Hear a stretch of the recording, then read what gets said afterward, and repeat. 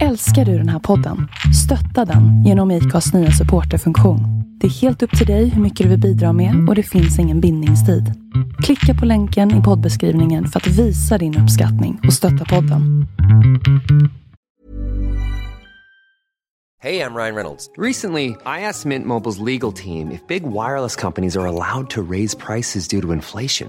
They said yes. And then when I asked if raising prices technically violates those onerous two-year contracts, they said, "What the f*** are you talking about, you insane Hollywood ass?" So to recap, we're cutting the price of Mint Unlimited from $30 a month to just $15 a month. Give it a try at mintmobile.com/switch. $45 up front for 3 months plus taxes and fees. Promo rate for new customers for limited time. Unlimited more than 40 gigabytes per month. Slows full terms at mintmobile.com.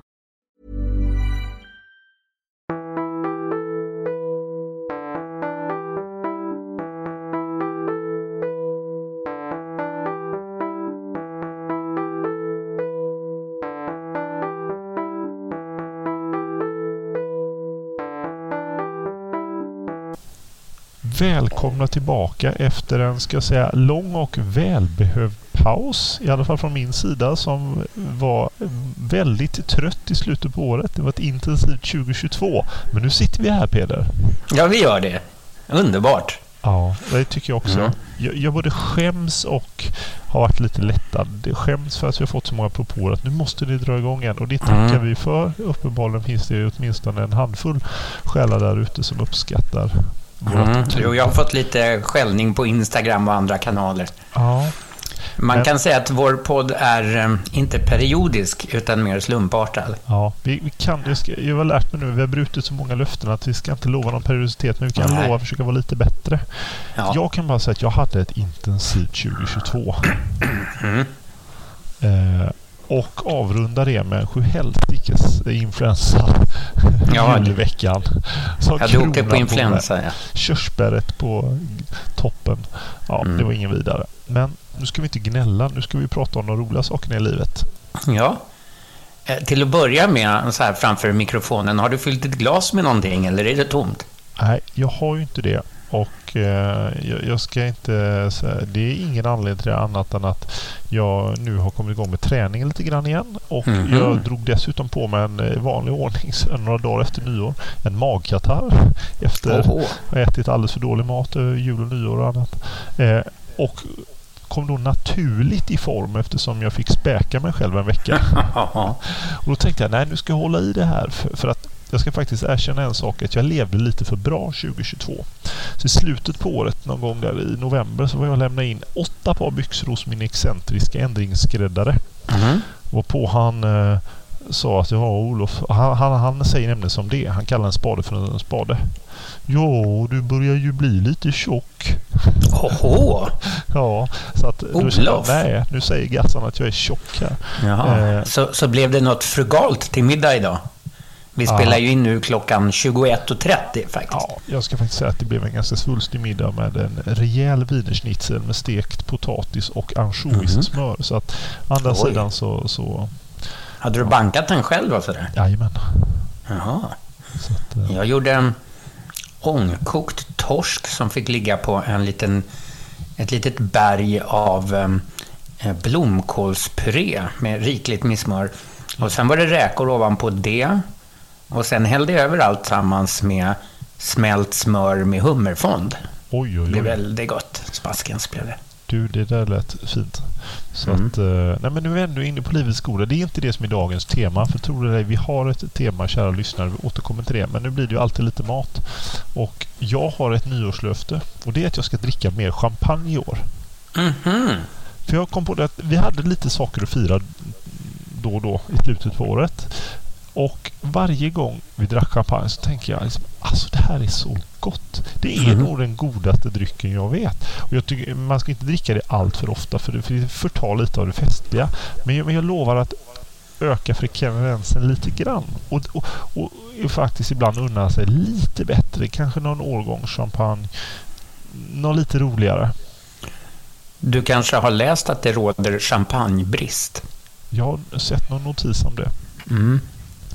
Jag undrar egentligen vad det betyder. Om det är bara en sorts önskan från producenten att höja priset lite grann. Ja, möjligt. Nu är som det här ändå är en snobb på det vi är inne på dryck. Jag måste säga, jag drack en sak för första gången i mitt liv för ungefär 1,5 månad sedan. Som var så otroligt spännande och gott. Jag har en ny bekant som är otroligt vinintresserad. Alltså otroligt. Och han hängde fram en flaska med kapsylkork från Österrike. Som sa, nu ska du få smaka på ett naturvin. Det är ett orange mousserat vin från Österrike. Oj. Och det var så gott. Så att nu har jag faktiskt beställt dit. Orange mousserande. Annars är ju orangea viner supertrendigt. Ja, men det kallas ju orange vin, men det var lätt bubbligt. Det var supergott. Så jag har faktiskt beställt det här, för det fanns via en svensk agentur att ta hem via Systembolaget från den här duktiga österrikaren. Jag googlade lite. Han är ganska välkänd i vinkretsar och har väldigt gott renommé. Hur som helst, det var supergott. Det var första gången, men inte sista jag drack orange vin. Nej. Så är det. Gott. Men nu över till dagens tema.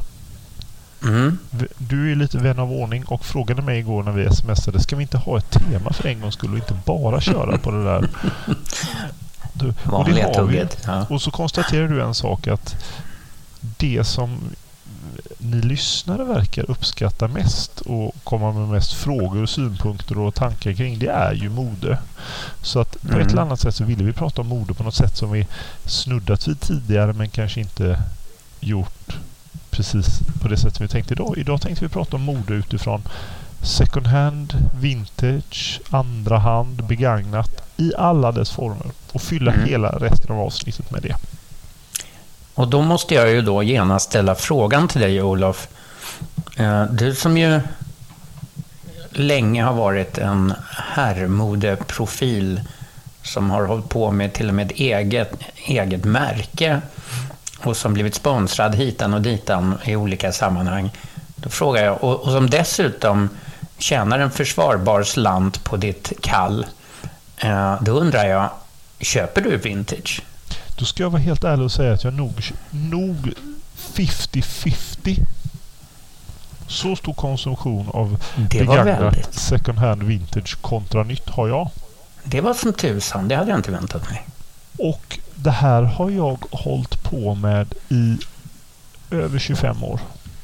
Vad är det för vintage du tycker om? Alltså själva stilen, är det Olof-stilen eller köper du grejer från 50-60-talet? Nej, inte då. Jag har gjort det någon gång, framförallt när man varit ute efter något lite roligare i smokingform, någon sån här sammansjacka, liksom lite mer 60-tal, alltså riktig rökrock och sådär. Eller om man hittat någon kul fes och sådär för att vara lite excentrisk. Men man kan säga att det hela började med att när jag var ung och kanske gick i slutet på gymnasiet eller början på studenttiden och man hade rätt dålig ekonomi, som sig bör, så var jag modeintresserad redan då och ville ha en del roliga grejer. Och ett sätt att ibland kunna botanisera och hitta det utan att betala så mycket för det var att hitta det på second hand och loppisar och sådär. Så att jag har alltid haft det som ett intresse att fynda och leta. Och lite precis som jag tror att du och många i ditt område eller inom antikvitetsbranschen, alltså själva sökandet och letandet är rätt roligt i sig. Absolut. The thrill of the hunt. Ja, men lite grann så att jag vet att från det att jag blev väldigt intresserad av kvalitetsskor tidigt. Så för det första visste jag inte vad det fanns. Man handlade inte på nätet på den tiden när det kom till skoblock och produkter och sådär. Utan min mor som åkt på loppisar och diverse auktioner och allt i ett halvt sekel. Jag skickade henne så fort hon såg en herrbetjänt eller skoblock på någon loppis på landsbygden, så sa jag, köp det till mig. För att då visste jag att jag kunde få tag i skoblock till mina skor. För det fanns ingen butik i Göteborg där jag kunde hitta det. Nej, skoblock fanns ju inte under flera årtionden. Och på nätet fanns det inte och sådär. Så att jag köpte en massa herrbetjänter och en massa skovårdsprodukter via mamma eller så här. Men sen framförallt så började jag leta efter såna här saker på second hand när jag blev lite intresserad av kvalitetsmode, som någon tweedkavaj. Kunde hitta någon Harris tweed på Myrorna. Var du i 25-årsåldern då? Eller något sånt? Ja, 20. Kanske till och med började. Lammullströjor. Det var det ju absolut bästa. För det kunde du hitta på Myrorna i Göteborg. Alan Payne, Peter Scott, Pringle, Leyland Scott från 60, 70, 80, 90-talet för så här 100 kronor. Så det var ju liksom det man fyndade. Barberjackor, 150 kronor myrorna. Sen lärde jag mig en sak ganska tidigt, att man fick vara lite strateg när det kom till fyndfaktor på framförallt sådana här ställen som Myrorna då, som var väldigt stora i Göteborg. Att man kunde inte handla i Linné eller i centrala delarna i stan. Nej, där var redan utrensat. För där var de alldeles guldkornen, de bra grejerna, kvalitet och märkessaker och sånt, det försvann så fort. Men jag åkte ut till Backaplan på Hisingen. För där fanns det inte riktigt samma stilmedvetna klientel. Nej, så där kunde man fynda mycket mer. Sen hade jag en annan favorit. Det var vid Hemköp vid Övre Husargatan. Där ligger Saronkyrkan. Ja, jag vet precis. Där kunde man fynda. Oj, vad jag har hittat mycket bra grejer på Saronkyrkan. Jaha. Men det absolut bästa, det var på Reningsborg. Jag vet inte ens vad det är för Då något. finns det 2 med Reningsborg. Ett med lite mer möbler och tillbehör där jag hittat fina herrbetjänter. Det ligger ute i Angered, eller åt Angereding. Men jag var oftast vid den som var vid Välen, vid Västra Frölunda.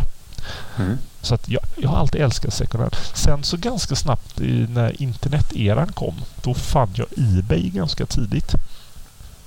Och det var ungefär samtidigt som jag började jobba för Ralph Lauren och insåg att man kunde hitta sjukt coola Ralph Lauren-prylar på amerikanska eBay. Just det. Som kostade 0 och ingenting och som var lätt att posta över. Så jag handlade väldigt, väldigt mycket på eBay. Och sen blev det så. Sen intresset har liksom inte svalnat, utan man har bara hittat nya vägar. När jag varit i London så har jag hittat massor av marknader, massa second hand-butiker och så vidare. Så att jag har en väldigt lång relation till när du är inne där på Ralph Lauren, så tycker jag att Ralph Lauren passar så bra vintage, för att de har ju sällan varit så där direkt modeanstrukna. Ja, om man tittar på deras vanliga label såklart, men om man tittar på deras Black Label och sådana där grejer, så har ju de, det spelar ingen roll om de är 20 eller 30 år gamla, de är ju fortfarande rätt. Sen är det så oerhört intressant, för Ralph Lauren har ju fått ett sånt enormt uppsving i de mest liksom så här initierade herrmodekretsarna. Så är det ju extremt populärt nu med vintage Ralph Lauren från den blåa vanliga polo-labeln. Ja, precis. Och då ska det vara grejer från 80- och 90-talet. Ja. Du kan ju köpa såna här liksom patchwork-skjortor med den. De gamla kostar ju mer än vad nya kostar idag. Ja, vad heter de där galet rutiga kavajerna? Madras-rutiga? Ja, mycket madras, mycket brokigt handstickade tröjor från 80- och 90-talet. Brandkårsjacka med de här karaktäristiska vad heter de, krokarna som man krokade i. Såna prylar. Olof, jag vet inte om du någonsin var inne på, men på Lexington Avenue fanns det. Där låg, ja, men alltså deras vintage, inte deras flagship, utan deras vintagebutik. Kommer du ihåg den? Var du inne i den? Nej, det har jag inte varit. Det var bara vintage, men det hette Ralph Lauren, men grejerna var ju inte Ralph Lauren. Ja, visst var väl det, men den har inte funnits på säkert 10 år, skulle jag tro, den butiken. Men det var obegagnade saker från 40, 50 och 60-talen. Wow, deadstock. Ja, jädrigt fina saker. Jag köpte en otroligt cool 50-talsjacka i borstad bomull, som en ganska kort jacka, så där fritidsjacka. Skitsnygg. Den här slarvar bort någonstans. Jag har inte sett den på många år, men det var väldigt bra affär. Väldigt kul. Och så köpte jag också kommer jag ihåg, en pilotjacka från Koreakriget. Wow. För ingenting. Ursnygg. Ja, det är häftigt. Ja, det är ganska kul att du nämner både Ralph Lauren och vintage och det här med. Det finns en person som jag har intervjuat och jag har skrivit en lång artikel om det här i Plaza Omo för några nummer sedan om just vintage och second hand och det. Och han heter Sean Crowley och just har det, hans butik är skithäftig. Och jag vill verkligen rekommendera våra lyssnare att följa honom på Instagram. Han lägger ut väldigt kul grejer. Ja. Han har en butik i Brooklyn. Och han har jobbat som designer i många år på Ralph Lauren. Har en enorm stilkänsla. Jag vågar påstå att han har nog faktiskt världens mest välsorterade kvalitets-vintagebutik för klassisk mode. Men tänk då framförallt den amerikanska preppy-stilen, men även den brittiska stilen. Och han han blev lite arg på mig en gång för att han tar ganska bra betalt för sina grejer. Och så påpekar jag det. Och han blev liksom lite förnärmad. För det första så sa han ju sämre marginaler än vad en butik har. Och han tvättar alla plagg och produkter och tar hand om det när han har köpt och hittat någonstans innan han lägger ut i butik, vilket gör att han lägger ner massa tid, kärlek och omtanke på varorna och med en sämre marginal. Plus att man går inte till honom för att fynda och hitta den där slipsen för en 100-lapp eller den här kavajen för 300 spänn, utan det finns inte en enda dålig sak där, utan allt är fantastiskt och hög kvalitet och väl omhändertaget och helt unikt. Och då får man ta lite mer betalt för det. Visst. Men jag tänkte på att vi ska fortsätta komma med tips, Peder, på vår butiker. Jag vill höra din relation till det här. Men en sak som slog mig först är att hur ser du på det här med att det anses lite fult att handla begagnat och second hand, och det är inte många som pratar om det, eller fram till några år sedan så har det varit lite tabubelagt sådär. Alltså var det verkligen. När jag var i 20-30-årsåldern skulle jag aldrig drömt om att köpa ett vanligt vardagsplagg second hand. Jag köpte bara lustifikationer. Och med det menar jag gamla uniformspersedlar och skoja hattar och sådana där saker. Men inte det vi betecknar som kläder eller vardagskläder. Men det har jag inga som helst problem med längre, för att attityden har ju förändrats på så bred front. Och nu finns det ju vintage som är riktigt utvalt, och för att använda ett töntigt ord, men det finns curators, kännare som plockar ut de bästa grejerna, och inte bara lokalt, utan som köper på auktioner över hela världen och reser runt och hittar. För min del så började intresset, tror jag, när jag pluggade en kort stund i Oxford, och där fanns det en sån där militärbutik med vad det heter, militärt överskott. Och där hittade jag en vapenrock, en brittisk officersvapenrock, modell, jag vet inte vad den heter, du vet, en sån där brown coat tror jag de heter, en lång brun yllerock med guldknappar på. Och den här var suverän kvalitet och hade en skrädderietikett från London och från någon av de där stora firmorna.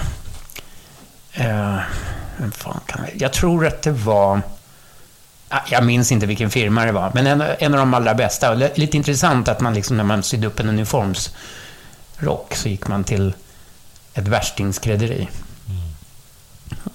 Och den där var jag väldigt förtjust i. Den har jag också slarvat bort någonstans. Jag tror jag har sålt den för länge sedan. Men en fantastisk grej som satt perfekt. Och då började jag köpa den typen av militära prylar som man kunde bära till vanliga kläder. Typ uniformsjackor för flottan i olika länder som ju egentligen mörkblå klubbkavajer fast med flera knappar, så att det blir lite högre slag, vilket är väldigt snyggt tycker jag. Så började det. Men det fanns inte så mycket sånt kul i Stockholm där jag växte upp. Men däremot så hittade jag väldigt mycket på en butik som finns fortfarande, som en gammal god vän till mig driver, som heter Antico Militaria Kompaniet. Och där kunde man både köpa och sälja roliga uniformspersedlar. Men sen var det så att jag hade tur att ha samma stor far. Så jag fick ta över massor av hans gamla tweed från 60-talet. Som satt ju perfekt såklart. Och mycket av det var från MEA, kommer jag ihåg. Militärekiperingsaktiebolaget. Det var fina grejer, otrolig kvalitet. Det där är ju saker som man än idag letar efter och försöker hitta. Smokingskjortor från MEA. Jag har en kvar som jag bara använder ibland. För att den börjar bli så tunnsliten, men den är snygg. Jag ser hur du lyser när du pratar om det. Jag förstår det. jag är inte säker på att alla förstår om att det här är det heliga graal. Att hitta fortfarande, helst ska det vara deadstock, alltså nya produkter från Mea. Jag har 3-4 klädgalgar också från Mea. Bara ha dem och hänga upp grejer på det. En härlig känsla. Det här är, nu kommer vi in på någonting som är väldigt intressant, att det blir väldigt mycket militär saker man letar efter, att de håller väldigt hög kvalitet, de gamla sakerna. Ja, visst. Och så är det ju än idag att hitta väldigt bra militärkläder, därför att de är gjorda för att ha hög kvalitet. Ja, visst. Och jag är väldigt glad över att vi har en butik i Göteborg som numera även finns i Stockholm, där jag känner ägarna som är jättetrevlig familj. Och den heter Broadway & Sons. Som är störst i Sverige på vintage, framförallt inom militär och workwear. Ja, där har jag varit inne. Det är en underbar butik. Det är en helt underbar butik. Ja. Pappan... Jaha, så de har öppnat i Stockholm, det visste jag inte. Pappan och familjen började, jag tror det var någon gång i slutet på 70-talet, att importera mycket, du vet, så americana till Sverige. Just det. Så han har berättat att man köper så här hela balar med kläder. Man köper per ton egentligen nästan. Alltså, och sen så får du sprätta upp det när containern kommer, så får du se vad det är. Då kan det vara 500 par Levi's, 501 och baseballjackor och militärkläder. Men de har ett enormt utbud, och det uppdateras ju hela tiden, och sen blir det rätt unika saker, för de får ju inte så mycket av allting. Men där har jag fyndat mycket, både alltså jag gillar militärsaker. Jag har något ledigare stil än vad du har. Men på fritiden så har jag ofta grejer från dem. Och de bästa sakerna jag har köpt de senaste åren där, det har varit nya produkter, fast så deadstock, att de har kommit över på något gammalt militärlager, typ sport-t-shirtar i vit trikå från danska armén på 70-talet. Sådana här tubsydda, så att de har liksom ingen söm. Och min absolut favoritplagg nu, det är en V-ringad marinblå tröja med väldigt i ull, tjock ull, men ändå formell, och med ganska kraftiga muddar både på ärmen och ner till, och sen en djup V-ringning som var en deadstock från italienska militären. Troligtvis 70-tal. Var det nyligen? Nej, det var ett par år sedan. De har inga kvar. Jag har kollat det här. Jag skulle köpt alla de här. Jag ska till Göteborg nästa vecka, sen kan jag springa in och men då vet tillskansa med ett exemplar. Ska jag berätta. Sommarens snyggaste tygskor är klara, för de har hittat en laddning gamla och helt nya 3-ton i canvas och med gummitå i vitt. Ja, de är så snygga. Ja, de är så helvita snygga. Eller med någon rand? Helvita. Perfekt. Så att de ska jag försöka in och klara. Och där har jag handlat mycket. Jag har ett par väldigt snygga byxor som jag har på sommaren ofta, som är höga midja, väldigt vida, med pressväck, och som gjordes för sydda pressväck? Ja, sydda pressväck. Och vida i foten hela vägen ner. Sen riktiga matrosbyxor för dem, och så i lättviktsdenim i blått. De är gjorda för franska militären. Ja, det låter så här. Ett par andra chinos därifrån också med pressväck, väldigt klassisk passform, hög midja, vida hela vägen. Och de var gjorda för någon fransk legion, för det står någon sån här fransk etikett på insidan. De är jättekonstig storleks, och det var någon sån här typ Främlingslegionen kanske? Ja, ingen aning, men det är någon fransk legion någonstans. Så fina och så unika, och det roliga är att de är helt nya. Den V-ringade ulltröjan tror jag går 400 för. Och byxorna var ju 600. Alltså, så det är inte jättestora pengar för helt unika och väldigt bra grejer. Så att för mig är Broadway & Sons en riktig favorit faktiskt. Härligt. Ja, de är bra. Nu kan ju inte jag Göteborg alls, men jag har lite koll på Stockholm. Och i Stockholm har jag ju till exempel kikat in på Judiths. Min känsla är att de var bättre förr. Har jag fel? Ja, kanske. Jag tror att de mer satsar på damen här. Men jag har inte varit inne där på väldigt länge, så jag ska inte säga någonting. Har du någonsin varit i Vasastan och träffat Alexander Marchessan? Ja, säger man inte Marquesan? Säger man så? Jag kan inte, Ja, förlåt. jag Jag kanske förolämpar honom nu. Jag är väldigt dålig på uttal och det är Marquesan. bra. Du har rätt. Då gör jag inte bort mig igen nu då. Det är ju en... jag ska säga att om man gillar vintage så är det väl typ Peterskyrkan om man vore katolik. Om man gillar därför där är själv, vintage, alltså äldre än 70-tal. Här är ju 20, 30, 40-tal. Ja. 50 kanske lite. Och men 60. Men mest äldre.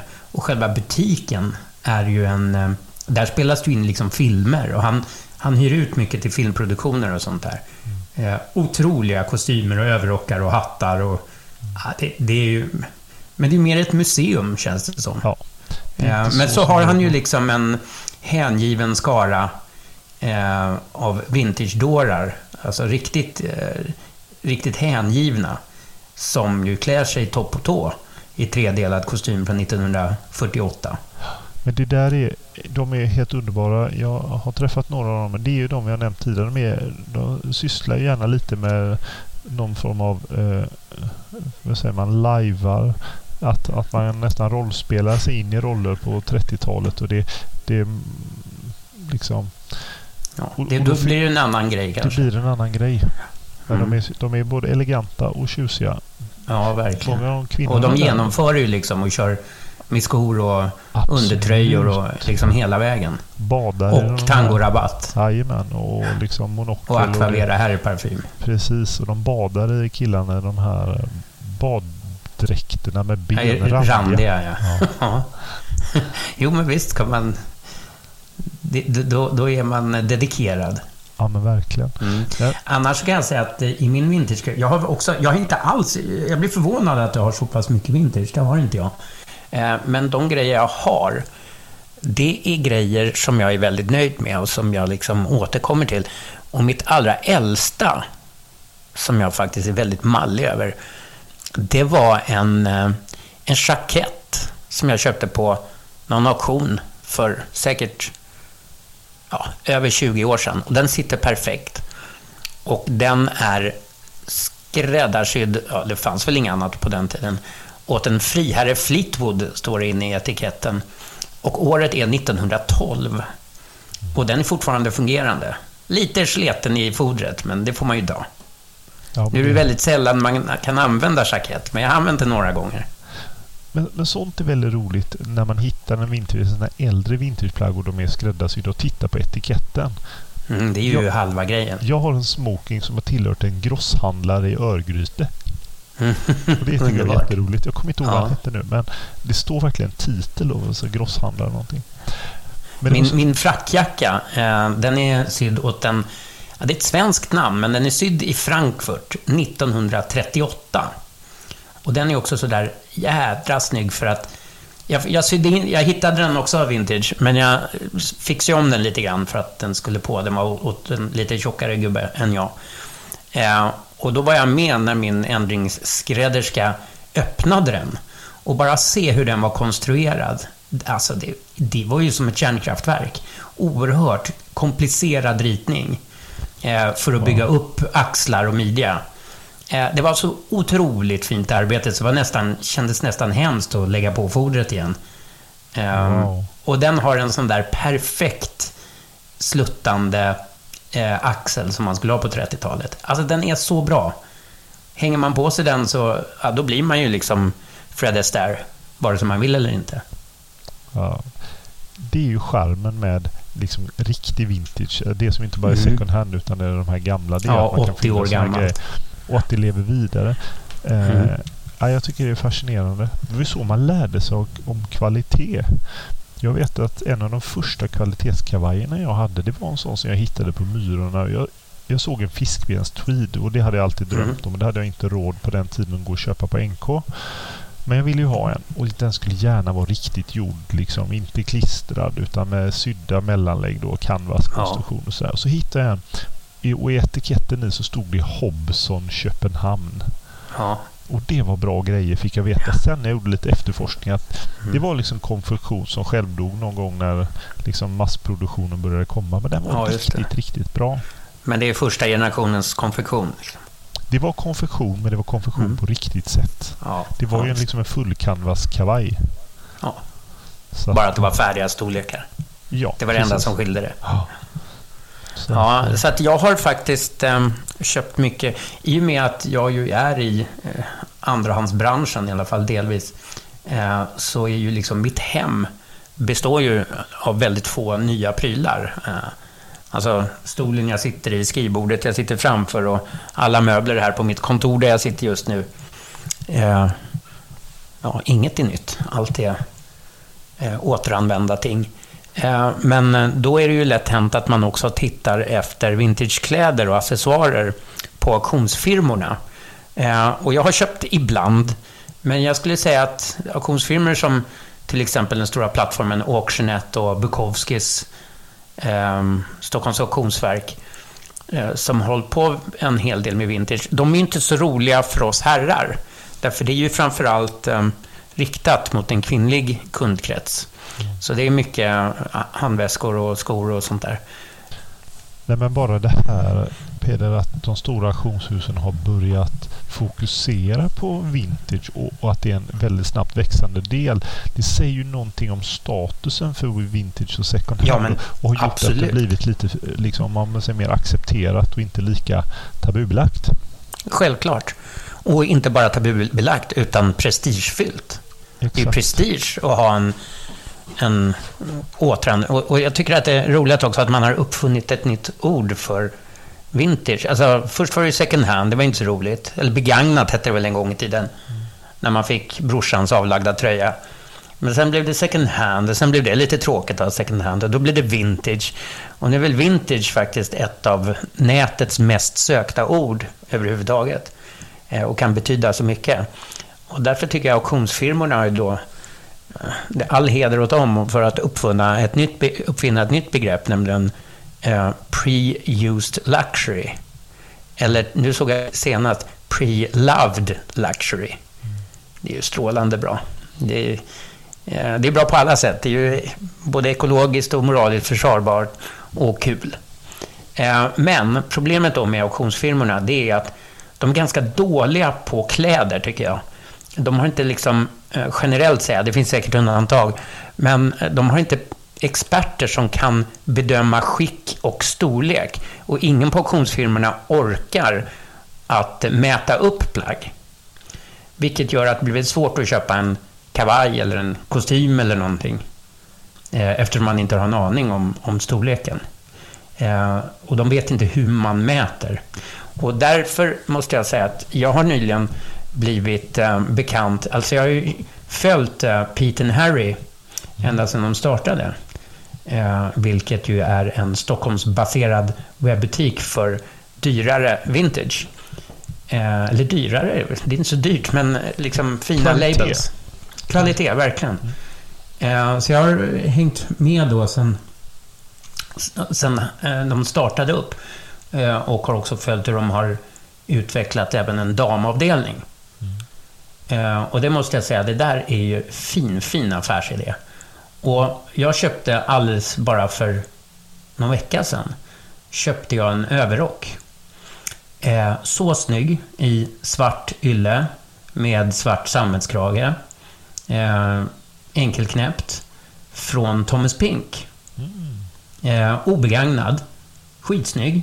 Lite tight möjligen. Jag får nog släppa ut den lite grann i sidorna. Men 1300 bagis. Helt fantastiskt. Det är ju ingenting. Ja, men Pete and Harry är ju ofrånkomliga så att vi måste komma in på, för de är ju jätteduktiga och dessutom så drivs det av personer som vi tycker om väldigt mycket. Ja, så utan att absolut. på något sätt ha något incitament eller sponsring så kan jag lägga ett gott ord för dem, för de har stilkänsla. Erik Manby, som jag skriver väldigt mycket för ihop på den här tidningen Plaza Omo, driver den Pete and Harry ihop med Estradören, som vi har nämnt så många gånger här i podden, Fredrik Avklärker.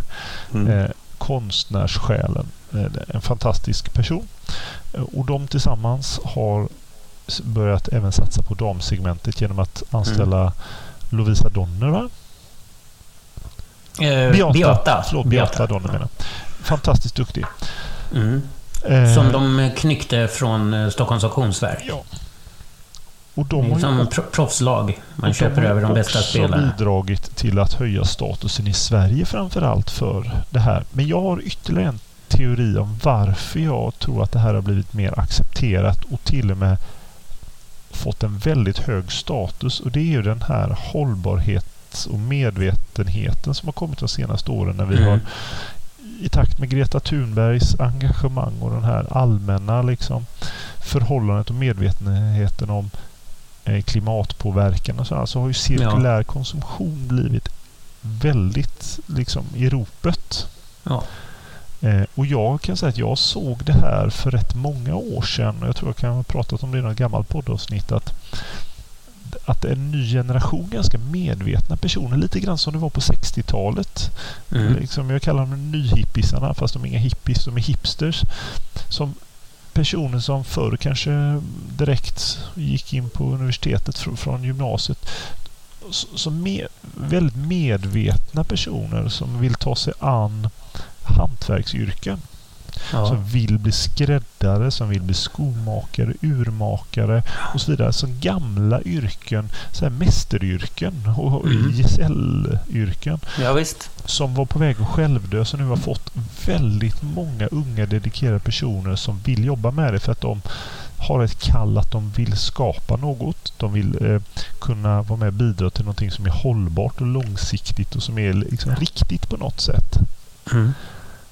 Och det har nog också gjort att det finns ganska många som jobbar med anknytning till det här med vintage och second hand genom att jobba som skräddare och ta hand om skor och laga skor och sådär. Och det är en härlig motsatsförhållande till den tämligen banala, vulgära populärkultur som liksom genomsyrar vår tidsbild i övrigt. Det är en motreaktion. En väldigt sund och härlig, klok motreaktion. Så att visst, den här idealistiska bilden på att man vill med bidra, det är en grej. Men sen så är det ju faktiskt också ett väldigt smart ekonomiskt sätt. Jag kan säga för egen del att jag är ju jättemodeintresserad och jag kan inte köpa allt jag vill ha. Men genom att tänka smart som du handlar på Peter Harry, den här Thomas Pink-rocken för en fjärdedel av priset. Skulle du känna om några år att nej, den där har antingen vuxit ur eller tröttnat på, så får du igen 700 spänn på Tradera och så har den fått ett nytt liv och din ekonomiska förlust, den blev försumbar. Nej, så, men visst, så tänker jag ganska mycket att ibland köper jag grejer som jag känner att det här kommer jag inte ha hela livet, men jag vet att jag kommer kunna sälja det vidare till någon annan som jättegärna vill ha den. Jag kanske förlorar några hundralappar, det må vara hänt. Jag får se det som en hyra. Jag har njutit av den under tiden och så får den ett nytt liv. Så vi bidrar. Jag tror man får tänka kanske lite grann som när man köper en bil. Då har man ju ofta den tanken. Ja.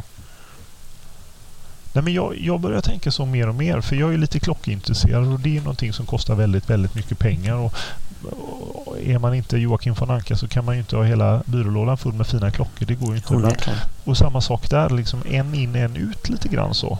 Att ska jag köpa någon ny klocka jag vill ha, så måste jag troligtvis göra dem av med någon annan för att finansiera den. Och där är ju vintage-marknaden inte någonstans där man fyndar längre.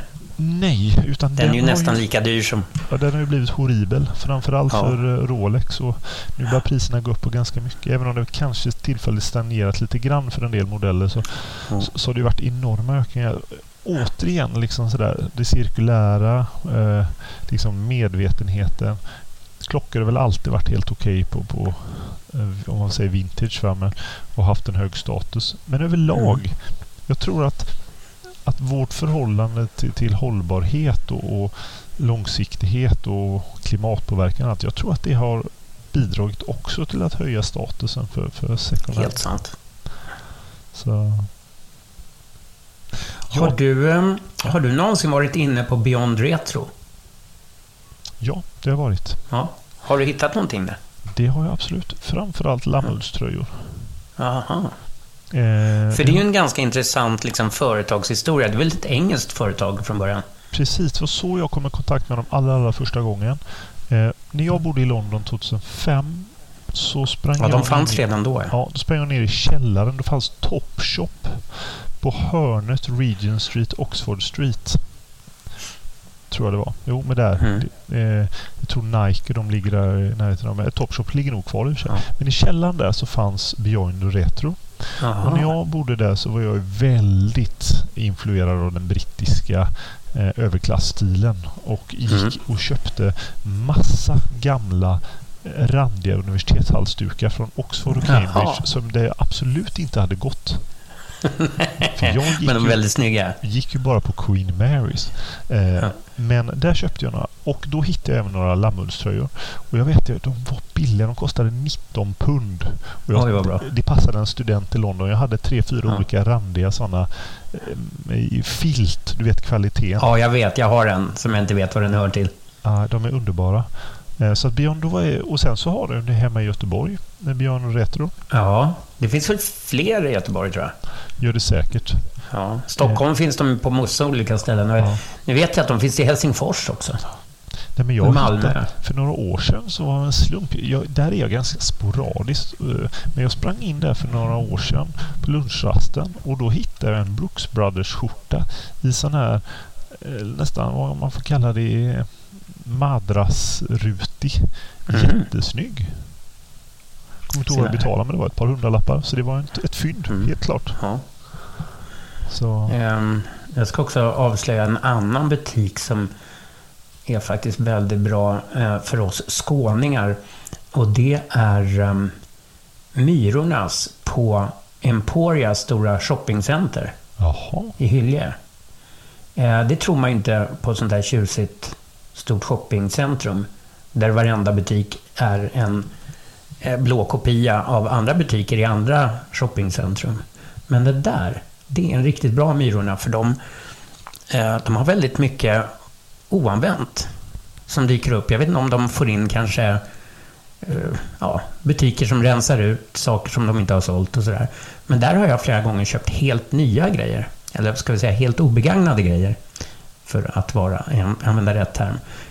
Jättefina silkesnäsdukar till exempel. Och halsdukar, scarves, sådana där grejer. Jättebra här accessoarer från riktigt bra märken. För ingenting. 20 spänn. Ja, det är ju intressant. Fortfarande liksom inpackade. Jag tänker att du som kan Paris, där måste ju finnas en hel Gud, hur mycket som helst. Underbara. Men det bästa i Paris, alltså det finns säkert Paris i en stor stad, men det är att hoppa på tunnelbanan och åka ut till Clignancourt. Och så går man upp där, ganska ruffiga kvarter, eller halvruffiga i alla fall. Och så går man till den stora loppmarknaden, Marché aux Puces. Och där är det ju då gata upp och gata ner av antikaffärer. Där man kan köpa allt som ifrån liksom 200 spänn till 2 miljoner. Och det kan vara spruckna kaffekoppar eller en fin gobeläng från 1600-talet och allting däremellan. Men i utkanterna, det här är ju liksom, hela loppmarknaden i Paris är ju liksom arrangerad och organiserad efter numrerade gator och tvärgator. Så att med liksom rätt nummerkod så kan man hitta fram till rätt butik. Men utanför de här liksom mer organiserade gator så är det mer sunkiga små gränder med väldigt mycket vintage. Och det är av olika typer. Dels är det då militärvintage, det är jättestort där. Men det fina, det är de som är liksom gamla franska arbetarkläder. Och då kan man hitta otroliga prylar från alltså 1910 och 1920-talet.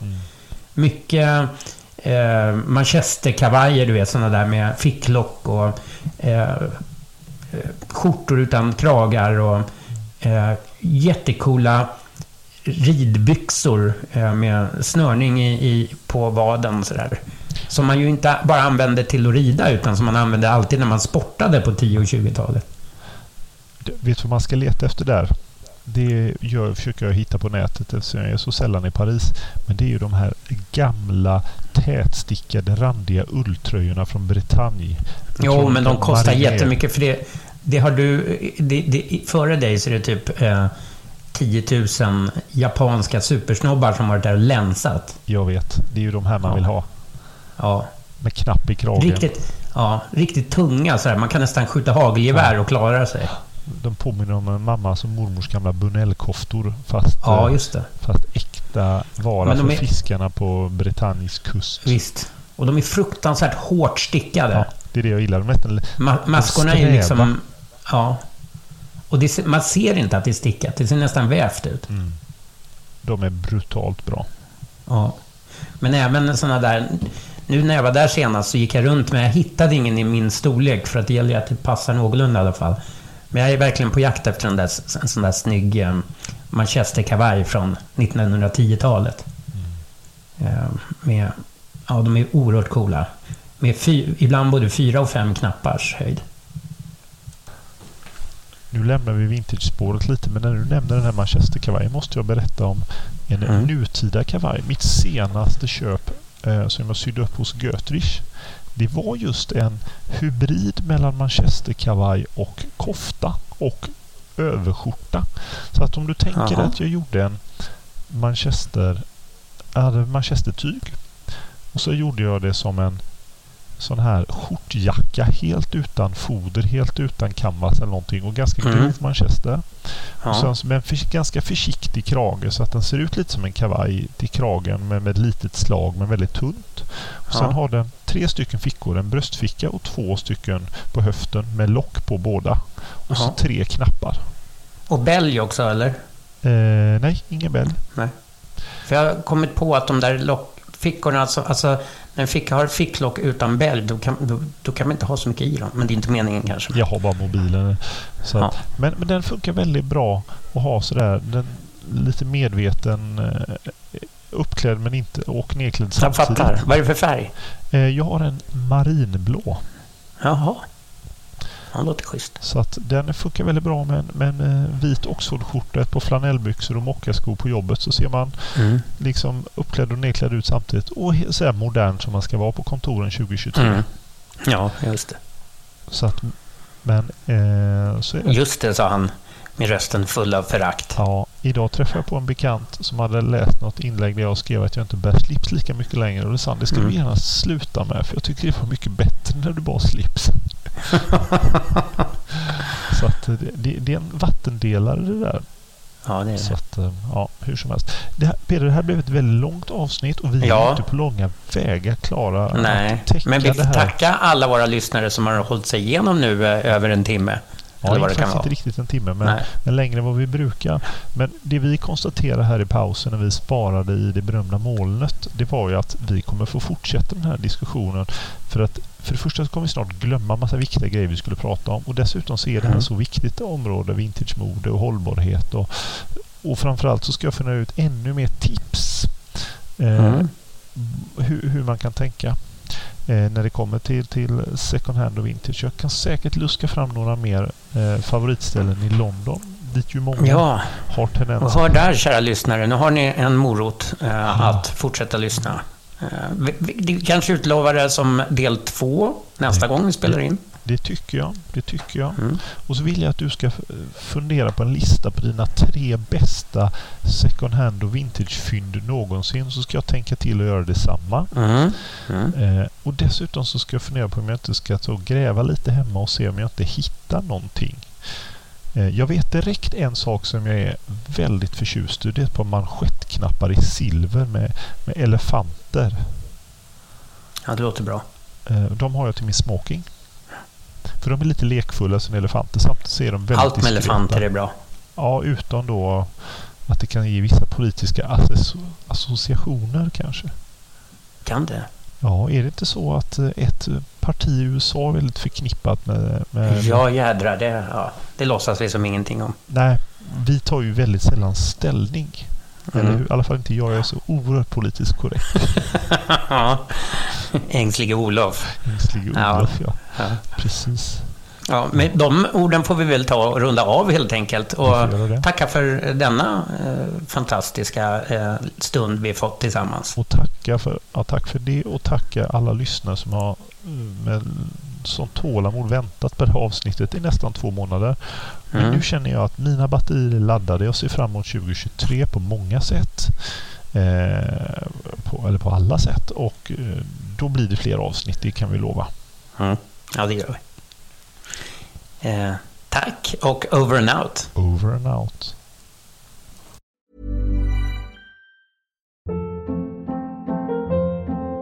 Hold up. What was that? Boring. No flavor. That was as bad as those leftovers you ate all week. Keke Palmer here, and it's time to say hello to something fresh and guilt-free. Hello Fresh. Jazz up dinner with pecan-crusted chicken or garlic butter shrimp scampi. Now that's music to my mouth. Hello Fresh. Let's get this dinner party started. Discover all the delicious possibilities at hellofresh.com.